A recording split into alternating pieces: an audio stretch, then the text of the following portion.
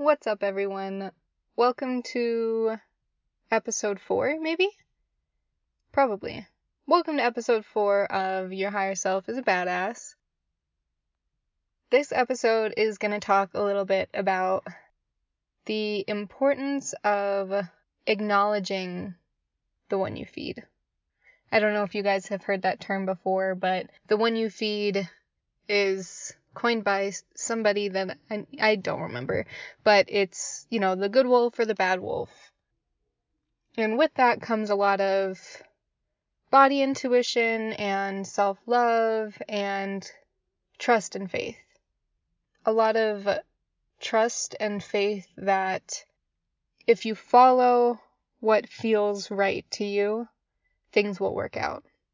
It's the difference of knowing what's going to happen, having kind of like your ego choose for you on an outcome versus tuning into the way that your body is responding to a situation and trusting that.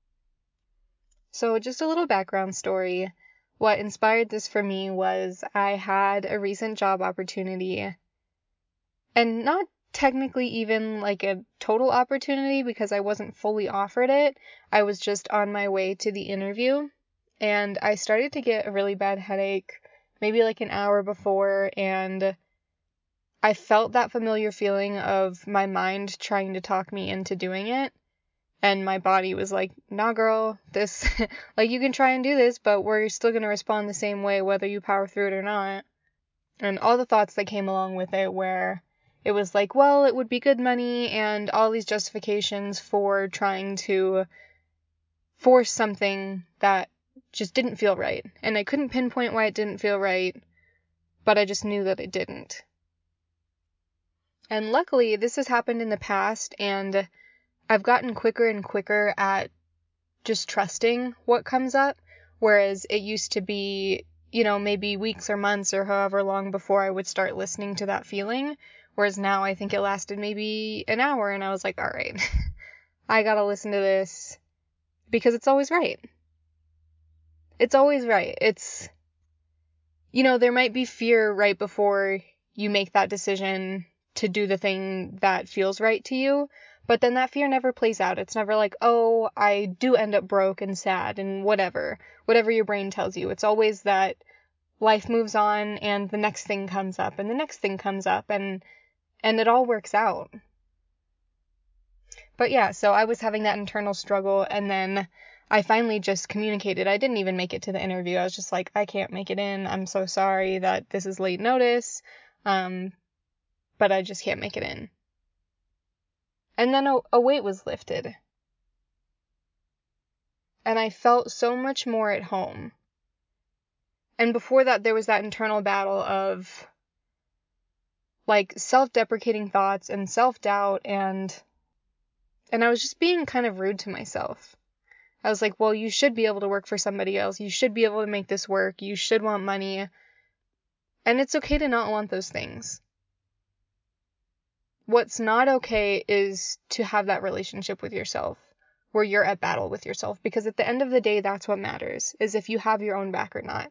And having your own back doesn't mean, if money isn't something that is a driver for you or is a value for you, having your back doesn't mean, oh, well, I need money, so I'm going to make that money. Having your back means having trust that if you follow your values, life will work out. It's not giving in to that nagging voice in the back of your mind.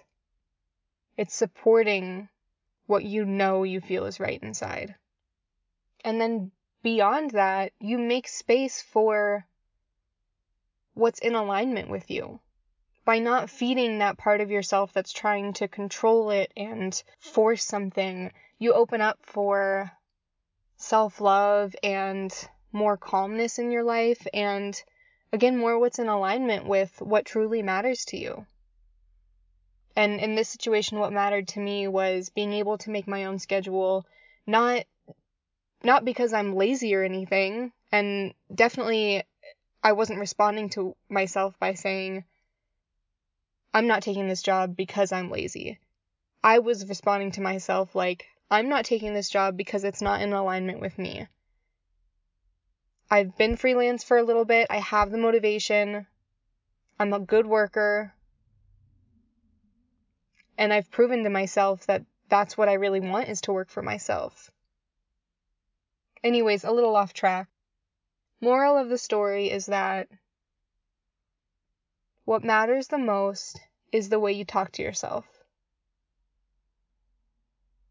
I've mentioned that in a few previous episodes, I think, but at the end of the day, that is the single most important thing that you can do for yourself. If something doesn't feel like it's going to work for you, that's okay. You don't need to be rude to yourself about it. You can be supportive of yourself. And I think that's also where faith comes in, is trusting that if you follow this feeling that's almost not even in your control of what's right, that things will work out.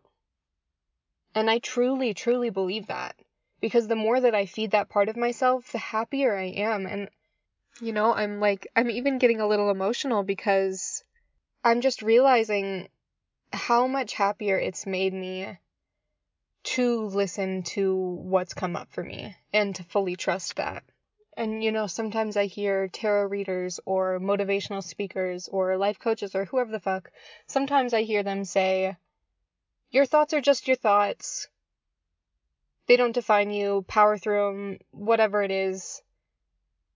And it's like, no, they're valuable information. And beyond your thoughts, also the feelings.